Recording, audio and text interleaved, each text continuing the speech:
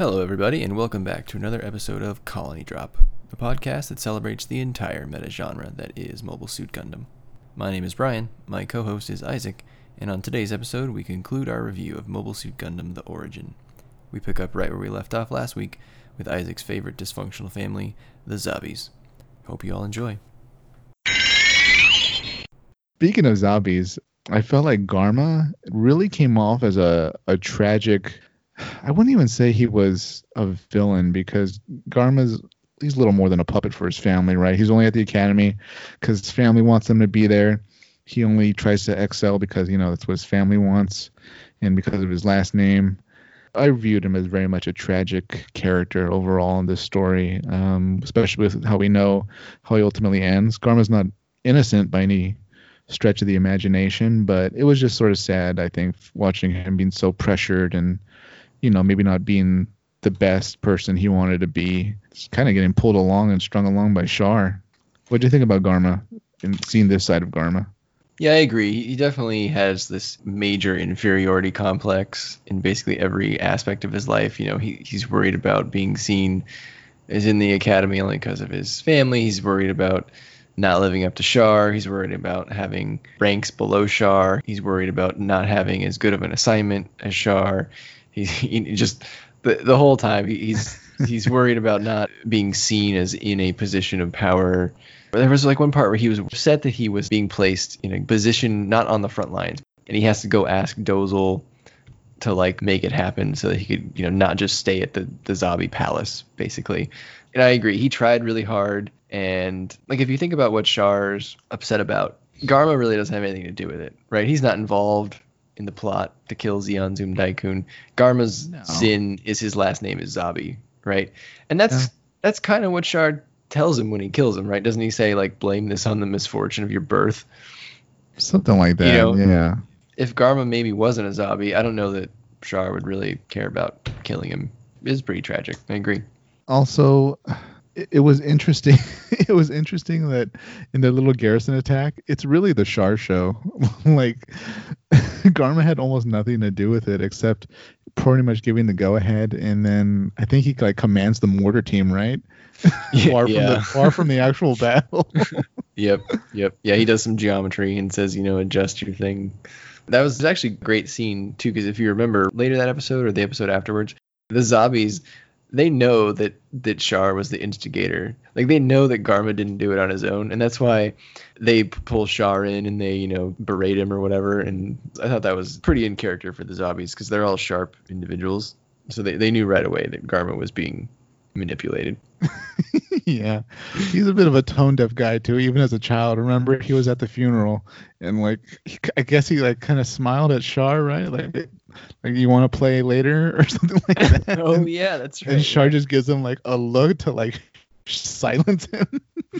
And then Garma's like, oh, wait, I forgot we're at a funeral. We're supposed to be sad. I mean, I guess if anything, Garma always came off as a very honest character. He was always trying really hard. Yeah. He just... Remember when the Sashra dies? Oh, yeah. And Garma's understandably, Garma's freaking out. He had no idea the bomb was going to go off, but yeah, I think Kycilia was there to calm him down. Good thing. Yeah, so this is actually interesting. I was reading some discussion online, just various forums, and some people were they had different takes on who killed Sasuro, and I thought it was very clear that Kycilia did it. Yeah, so what was your thought? Some people actually did think that Jinba did it, or maybe some people thought that Degwin and Gihren did it. And I could almost see the Gihren and Degwin one because of the way that sometimes the recap by the narrator is done. It kind of frames it like the Zabis wasted no time in taking control of the situation, and then they would show the car bomb. And I could sort of see that, but I thought it was very clear that Kycilia was out for revenge, and she hated Sasuro after he slapped her in front of the whole family. I guess putting that information forward, Brian, you've sort of presented me a possible third option, that Kycilia might have gone to Degwin and Gihren and said, okay, Sashra needs to go. Oh. And we can use it to our advantage. Here's how. Oh. That's interesting. That's a possibility too. I mean, what also shocked me about the slap scene, the infamous slap, The slap heard across the across side 3. Do you think it was more powerful than a bright slap?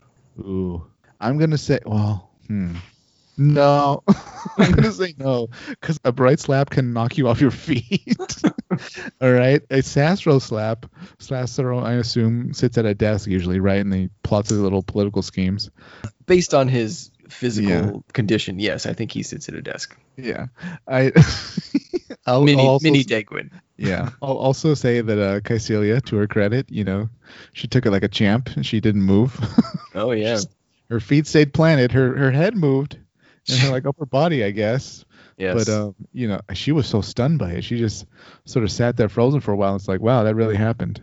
Yeah. Well, she got her revenge. Yeah. So I'll say I do not think that Giran was in on it. I do know that Giran knows that Kycilia did it, because there's a scene later where he tells her to pray for Sasaro's soul in a knowing tone, and that was his way of telling her that he knows I know what you did.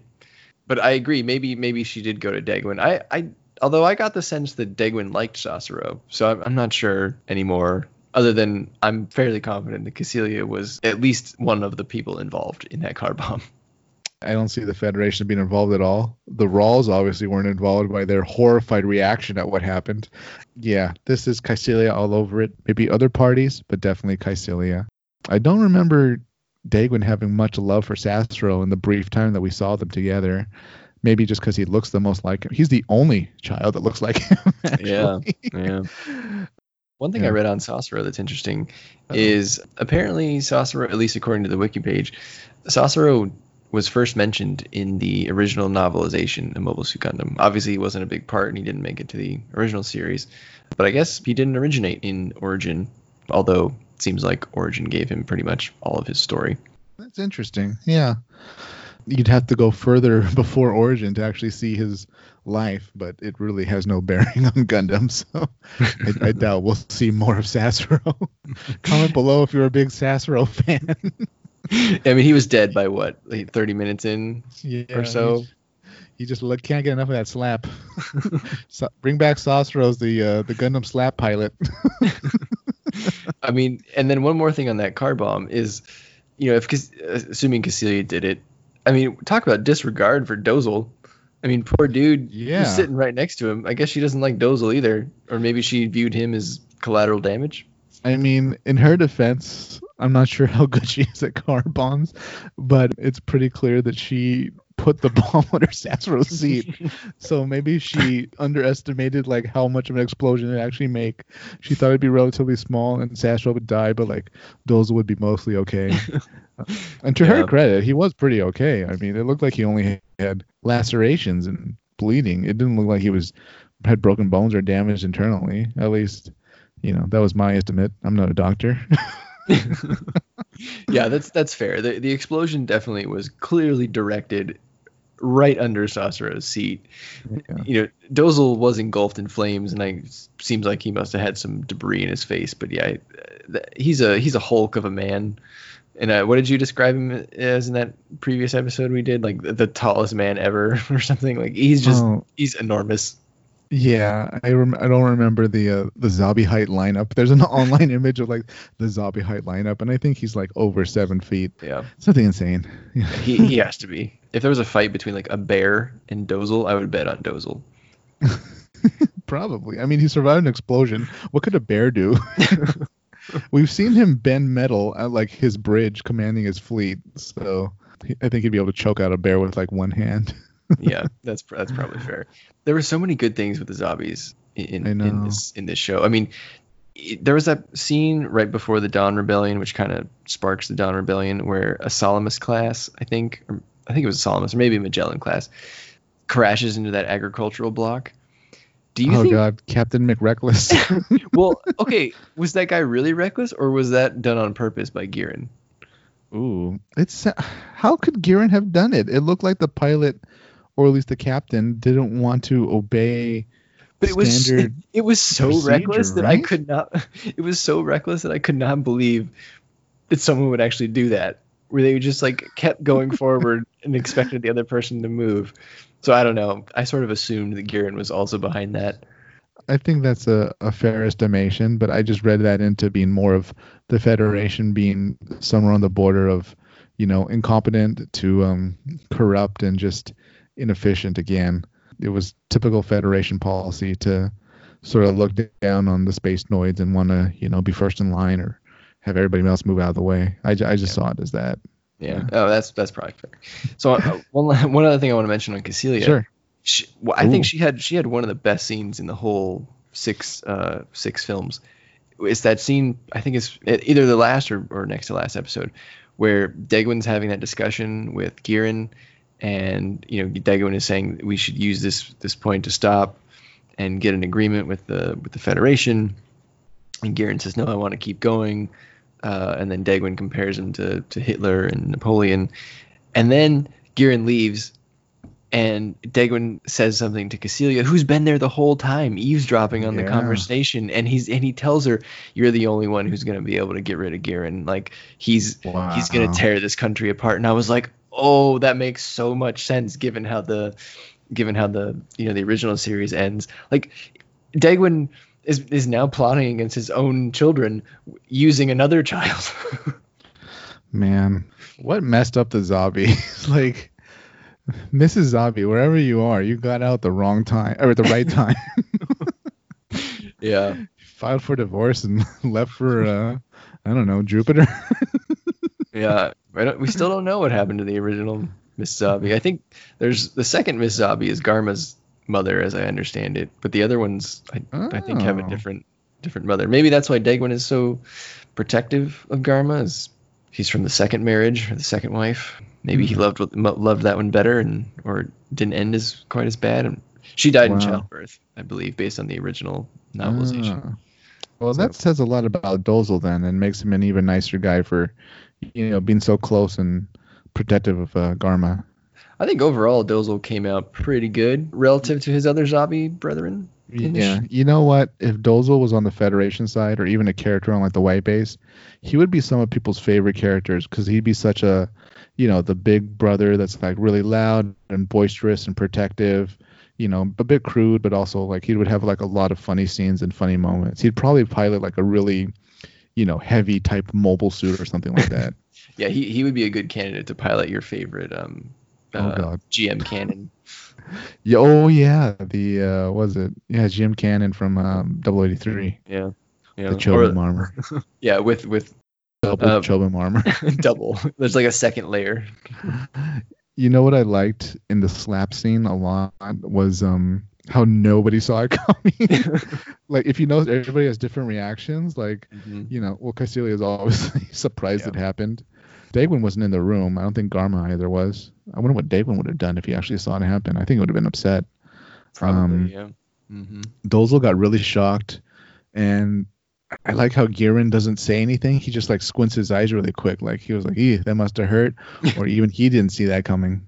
Yeah, well, at that point too, I mean, Sasuro was kind of the mastermind before Giran, right? So maybe Giran didn't want to criticize Sasuro. Not that he would, given that it's Cassilia and Giran kind of hates everybody. But Giran is definitely a watch and observe and scheme. So it kind of makes sense. There you go. Another reason that Giran and Cassilia were probably in on it. Could be. Two things I wanted to point out about Dozle that really shows how he's like a better zombie, or like a better person than pretty much the rest of the zombies. The best of the zombies. Yes, relative. He still participated in the gassing, don't get me wrong. I changed my mind. We'll put Garma at that level. That's fair. I think there was this in the first episode maybe where they're chasing around, they're trying to get a hold of Casval and Artesia, and there's like some van or something full of kids, and Dozle doesn't want to fire on it, but Giran gives the order to go ahead and fire on it, and Dozle is just like floored that Giran would give such an order. And I don't think they end up killing the kids or whatever in the van, but right there, there's some hesitation. And then he's the only one really, after all of his men die, or not all of them, but a decent amount of Zeon soldiers die in the Battle of Loom. He's the only one that asks for a moment of silence, and he says, I will never forget our fallen comrades today. But Giran doesn't really care. He's just watching it all from a computer screen, right? By himself. by himself. creepily. Yeah. The lights off. Um, Oh yeah, blow up that ship. Oh, they're running out of air. Oh yeah. Lock and load, Zaku. then he takes a little hit of the double G gas. He's just like, ah. I feel like I'm falling on Australia. Oh, the zombies! What a mess. Christ, yeah. That's enough about the zombies for now. Yeah. You know who it could have done scene without? Lala.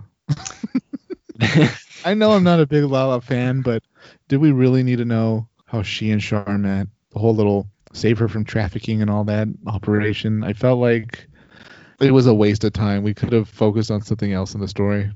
I know you're not a Lala fan. I thought it was good to see how they met, and maybe that Char kind of only cared about her the whole time. If you think about it, because given how it was presented in this series, they met, before the 1 Year War. But then they have a scene later where like all the women are flirting with Char after I think the Battle of Loom, when he's whatever, a lieutenant commander. He gets like a double rank promotion. So I thought it was nice to see that maybe at that point Char is very popular now, but he really only cares about Lala. So I thought it was good to see how they met. What I could have done without was that like sort of absurd like fight with the guy who used like this spinning throwy thing. Oh yeah. That's where it like kind of went too much for me. I don't think that was necessary. But again, it's kind of like the night scene, right? Like the suit of armor guy. We didn't really need that. It could have just been a different fight, maybe less over the top. I don't know. You're right. Char has the weirdest combat scenes in person.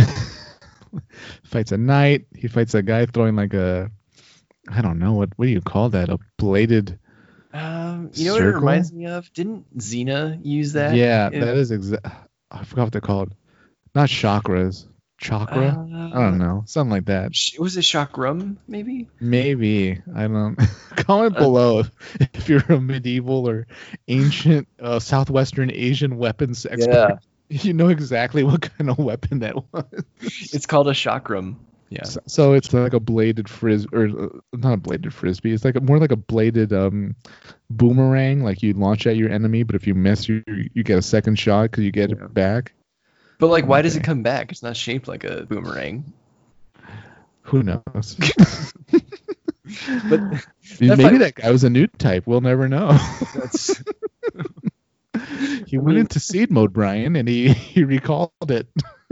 Oh, seed mode. The seed cracks on the screen. That's how you know it's about to get real. I would have just turned it off. That fight was at least cool because it gave us our first new type Flash. Yeah. So I'll give it that. But yeah, I could have done without the chakram fighting. But I was okay with seeing how he met Lala because I don't think we saw that in the original series. So I thought it was okay. Yeah, I suppose so. So how about Ramba Ral? So like I said before, I thought he was maybe the most heroic, maybe the hero we needed. The guy was a beast in a bar fight. He beat up like 5 Federation soldiers by himself. Yeah. What cracked me up was he drove a blue SUV, which I loved because that's his color. And I thought Hamon, his like wife or lover, whatever, I thought she was a great character in this. She was like, she gives credit to that saying, there's a successful woman behind every successful man. And I thought she was just really badass the whole time. She piloted that gun tank. She told off Cassilia's Secret Service members, and they kind of just like chickened out after they talked to her, and they just kind of scampered away.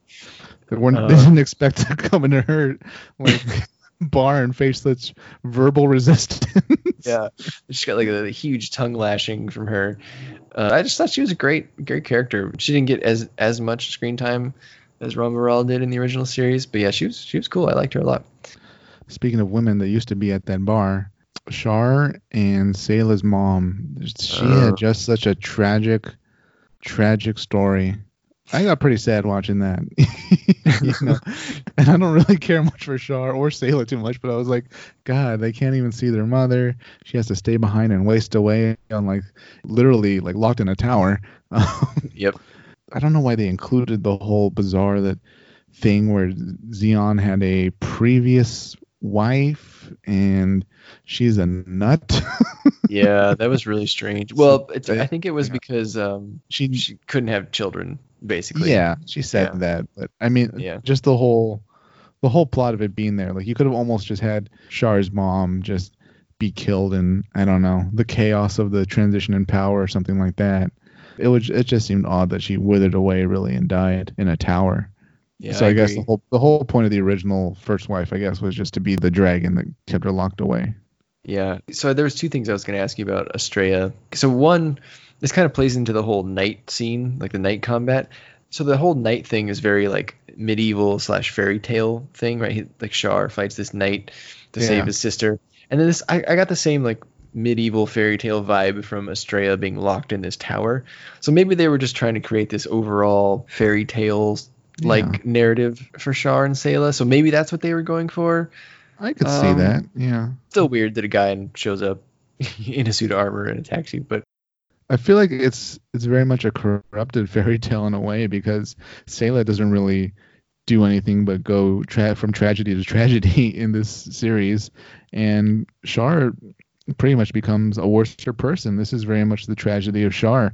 He goes from being, a son of a political leader and assumingly a pretty normal boy to becoming such a manipulative and murderous person at the end of the series, rightly or wrongly. Whatever you think about his quest for revenge, I assume it's justified. I would doubt anybody would agree that his desire for revenge isn't justified, considering everything that happens to his family at the hands of the zombies.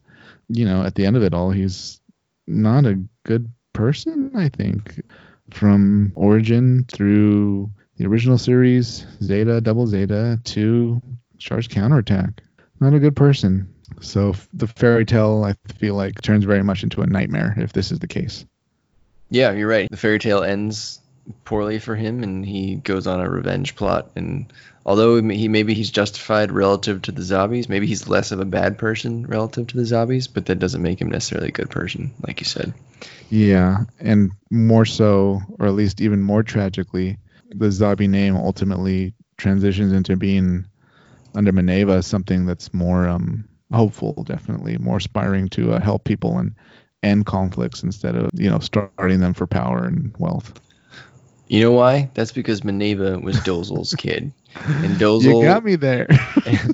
and Dozel was a gregarious oaf, the heart of gold. That he gassed some people one day, but relative to where he came from, maybe that wasn't the worst. That's true. I mean, if he didn't, you could make the argument that Cecilia Ensgiren would probably begin plotting his death, right? Oh, for sure. At some point. Yeah. Wasn't it really cute how Dozel met his wife? So it was cute, but it was also creepy, because at that point, isn't she only like, well, I don't know. How old are you in the military academy? I assume this is post high school. So this is essentially their college, right? I mean, you only go to like West Point or like, the Air Force Academy after you graduate high school. Yeah, okay. All right. Maybe that's fair, because I guess at the time Dozel would have been in his like low 20s, mid 20s. He's a grizzly man. I would be generous at saying he's in his late 20s at his youngest. No, I'm pretty sure Dozel. So oh, God, no, he's supposed right. to be 27. I think you're right now. Yeah. Dozel's 28 in Mobile Suit Gundam. So if the military academy was what, I don't know, I forget the exact year, but let's say 5 to 10 years before that. So that would put him in his like mid 20s probably when he did that. So wow. Okay, I'll give that to you. Yeah. Otherwise, it's creepy. Like. Yeah. I completely agree. Completely inappropriate. But I don't know. Like it was like her bravery kind of impressed him. So he was like, "Wow, the one person they send to try to keep me here is her." Yeah, that's the woman I want. Yeah. No, I think thematically it makes sense for Dozel, but yeah, just the age difference maybe it's a little interesting. Also, like, could she refuse? He outranks her. Like, yeah, I know, right? Hopefully, the Zeon military has appropriate protections for such levels of harassment. Yeah, maybe Dozel will get Me Too'd. Yeah. The last thing I wanted to bring up about Estrella and get your opinion on was, I mean, clearly she died from some illness. I assumed it was heartbreak, but I don't know. Do you think they poisoned her as well? Ooh. Oh, you mean the zombies? Yeah. Was there any hint that like somebody there was poisoning her? I know the little butler staff there seemed pretty oppressive in their approach to keeping her there, but I would have hoped that they would have hinted that like, oh, it's time for your peppermint tea or something like that, or have that old lady say, prepare her more tea or something like that. And then we would have been like, they're making a big point about the tea. It must be something in the tea. Yeah, I mean, I don't know that there was really any hint of that. It just seemed odd to me that, they clearly poisoned Xeon. Yeah. And she was his wife. They sort of locked her away in this tower. This is the only place that, the zombies will let her be and sort of not do anything. So just her being around is a threat to them. Why not get rid of her? And they didn't say why she was mad. I mean, I think the official explanation is just that it was like stress or just, like you said, heartbreak of, being away from her children. So, yeah, I don't know. I thought poison was a plausible explanation, but yeah. It's plausible. If they did it, if that's actually the reason, I think it could have been done better and shown to us more clearly. But I assumed it was a combination of not being allowed to leave that room, so that's not good for your mental health, combined with, the loss of her husband. She's not able to see her children. She's indoors all day. She's not getting vitamin D. They killed her the most politically efficient way, I guess they could kill her without killing her. I'm going to add that to the wiki. Vitamin D deficiency. Ladies and gentlemen, the zombie's newest weapon is vitamin D deficiency. That's gonna get you. We're going straight for the liver. And then, so we've talked about the gun tanks. We've talked about the gun cannons. Wow, what an embarrassment. Yeah. We haven't talked about the mobile workers or the Zaku's really, as well as the various capital ships, because I thought the capital ships had quite the showing here. Yeah. And I know you love your capital ships. Awesome fleet battle. Yeah. So what did you think? I felt like the Magellans and the Salamises seemed a lot more resilient than the Musais in this. Did you get that? Well, yeah. And what I loved also about this series, what I enjoyed. Goodness, loved was a strong word. Let me take that back. What I like seeing was a little reward to people that pay close attention is we clearly see what the Musais are based on. Early on in the series, they're based on like these shipping ships, these transport ships, civilian, that are used by Side 3. They have the same appearance. They're just not, the color, and they don't have like a bridge and all that or weapons, but they're clearly transport ships painted white, and they look like Musais. So I assumed this shows that Xeon ships weren't some newfangled capital ships that they developed to, outgun Salamises or outgun Magellans. Because at the end of the day, you don't even need to count the guns. You just can look at a Musai and a Salamis or a Magellan, and the Musai has way less weapons. So, yeah, I just took this to mean that the reason the Musais are so fragile is that they're really using transport ships that have been upgraded, whereas the Salamis and the Magellans are obviously designed by a very well-funded government for space combat. I did like Dozel's little explanation at the end, where he's like, "Oh, our Musais, they're great because they have a better profile and there's better forward shielding," and then like they immediately get hit by all these Federation beam weapons and they just start crumbling. And even Garma's like, "But you said they had good shields." That was bullshit. I don't believe anything Dozel says that's like technical or technical in nature. If it came from Minovsky, I would believe him, but it didn't come from Minovsky. Yeah. I gotta say, never has the Zaku been as cool as it was in this show. It was awesome, man. I love it. Even the mobile worker. I love seeing it in like their little test fight, right, where they just sort of blast it with machine guns from the gun tank and stuff like that.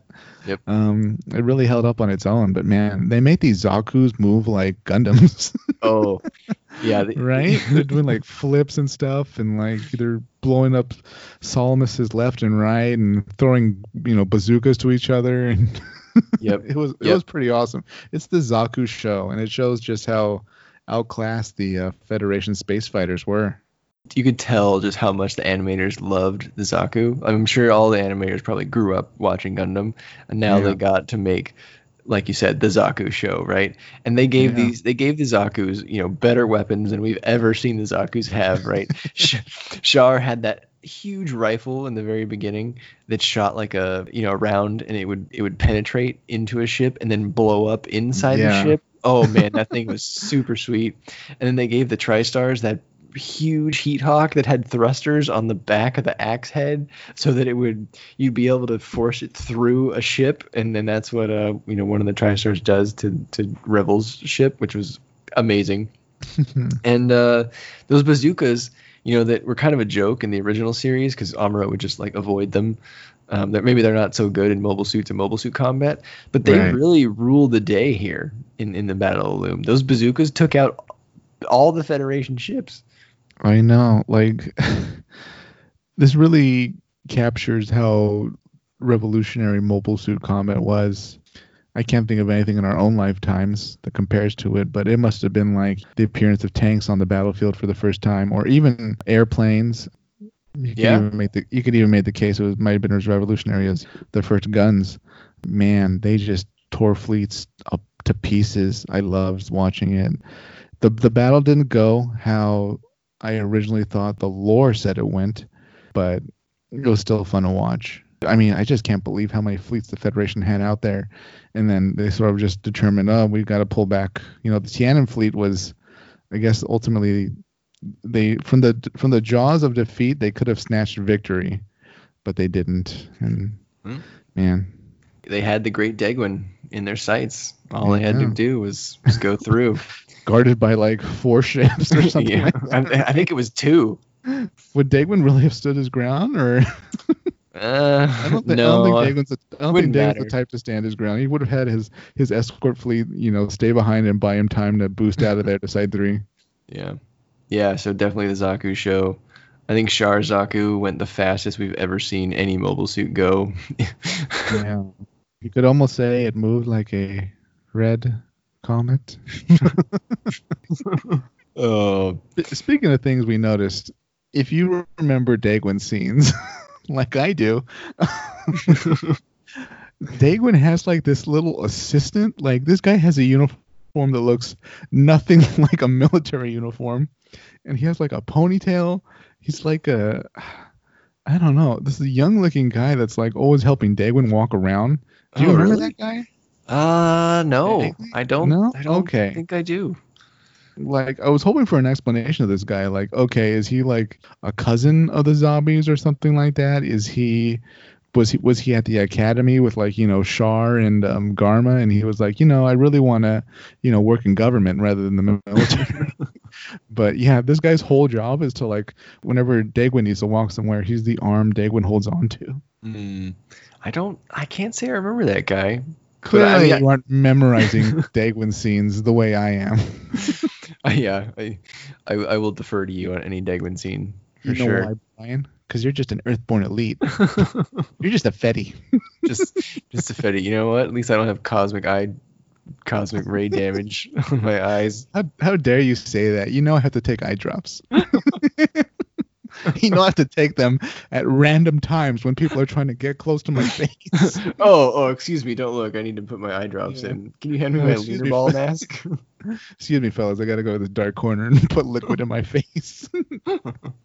Do you remember that admiral that like Rebel was talking to a lot? The guy who just stayed on Earth? Oh, Admiral Dopp. Old guy? Admiral Dopp. Yep. I think he was Rebel's boss. Yeah, it seemed like he runs the Federation. And I don't know. I feel like there were a lot of things going on that we weren't completely shown or explained, like how he and M'Quve kind of shared like a weird look, right? And then during Rebel's speech, they look at each other again, like they're like, "Oh, we knew this was coming," or "Here we go again." So I'm not sure if there was some communication between M'Quve and Dopp. So, well, I wouldn't put it out of the realm of possibility. I mean, M'Quve did lead the Earth invasion team, right? So if Dopp is on Earth, it's highly likely that he's dealing with M'Quve or communicating with M'Quve, at least in some fashion. I mean, leaders do communicate even during wartime. So yeah, That's true. You know what else was a cool scene when all the admirals were I think it was on the Great Day when we see like a bunch of like admirals and stuff that are part of Xeon. I forgot who mentions it. Maybe it was Giran. He said like if we lose this war, we'll be killed or executed for crimes against humanity, and like all of them kind of visibly get like nervous. Yeah, that's true. That's true. What I really wish I would have seen was like Delaz in that lineup. Like, I wish they included him because we saw like a bunch of other fleet admirals and officers that we've seen, but we didn't see Delaz. Yeah, I agree. I rewound that part to check to see if there was anyone in there we knew, and the only person I noticed was M'Quve. I did look for Delaz. Yeah. He should have been there. Yeah, he should have been there, yeah. And it also would have been great to see Shima at the casting of the Colony. Yeah, I was hoping for that too. Alas. Such a pity. And a similar scene that was really cool too was there was a scene, I forget which episode it was. I think it was before the one you just mentioned, because they wouldn't have been war criminals quite yet. It was when all the zombies were on one side of the table and Revel and all the Federation were on the other side of the table. And it occurred to me that we didn't see that in the original series, right? Like they were already at war. They had no reason to talk to each other in person. Right. But it was very surreal to be like, oh, there's all of the political characters and they're all in the same room. That's new. I think that was when Revel's being told that like the Federation has to withdraw, right? Yes. Oh, okay. Mm-hmm. That would have been right after the Dawn Rebellion, I think. Probably not what the Federation wanted to hear. Nope. And then Revel just gave it to him at the end. Yeah. One last thing I want to add in is that we already knew that Temray was not a great father, but this show proved that he was a terrible father. There is literally a scene where Temray comes home late and Frau Bow is leaving Amuro's house, basically because it seems like Frau is pretty much feeding and taking care of Amuro. And other things. Maybe. And Frau basically nicely accuses Tem of being a bad father. She basically says something like, I think you should spend more time with him. Okay, I gotta go, bye. And then she runs away. And so what does he do? He goes in and immediately orders Amuro to make him coffee and yells at him, which immediately proves that he is a terrible father. I couldn't believe it.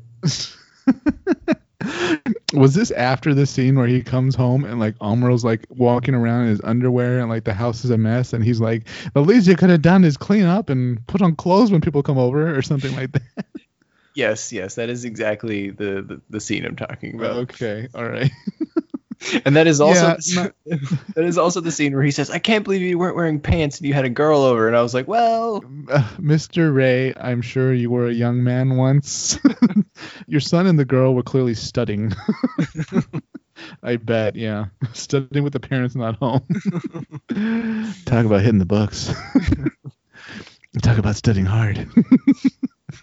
I'm not sure we can label this as a clean podcast anymore. Not anymore. Not when Frau Bow's around. She gave Amuro an A. Oh, yeah. They call her Big Bow. A in engineering. He knows where all the parts go. He's very hands-on mechanical. Took her to the secret room. Anyway. Well, Brian, overall, just from the bottom of your heart, first thing that pops in your mind, first thoughts, what do you think about Gundam Origin? I really enjoyed it. I think, given what it is, it's prevented from being great because it's not the main story. It's this thing that has to exist around the main story and can only do so many things. But with what it gave us, I thought it was great and I really enjoyed it. So I give it 8 out of 10 Haros. Damn, 8 out of 10 Haros. Wow. Well, okay. I'm gonna hold on. Let me qualify that. We're having a live edit in progress. So I think if you're a fan of Gundam, or if you've been a fan of Gundam for a long time and you really like the Universal Century, I think I would give this an 8 out of 10 Haros just for showing us Operation British, the Battle of Loom, and all the scenes with the zombies and all of Char and Sayla's backstory. If you have not watched Mobile Suit Gundam, maybe are not a fan of the Universal Century, then I think this is probably going to be closer to like a 6 out of 10 Haros for you. That is a perfect analysis, sir. Once again, you're once again you show your new type abilities, Brian, because that was excellent. I'm going to agree on everything except one thing. I'm going to add a 0.5 to the score for, well, at least the 8.5 score. If you've seen other series in the Universal Century, this is one you should definitely watch because it rewards everything that you know. You get to see how things started. You get to gain more insight into the characters and how they got where they are. So it's definitely worth a watch in that way. If you haven't seen any Universal Century, or maybe only seen one Universal Century series, don't watch this series yet. You wait until you've watched, like, Zeta, Shark's Counterattack, the original series, 083, even 8th MS Team, I can get. Well, maybe not. You wait till you watch more Universal Century before diving into this, because this is a prequel, okay? So you're not going to know a lot of what's going on, and there actually isn't a Gundam in it.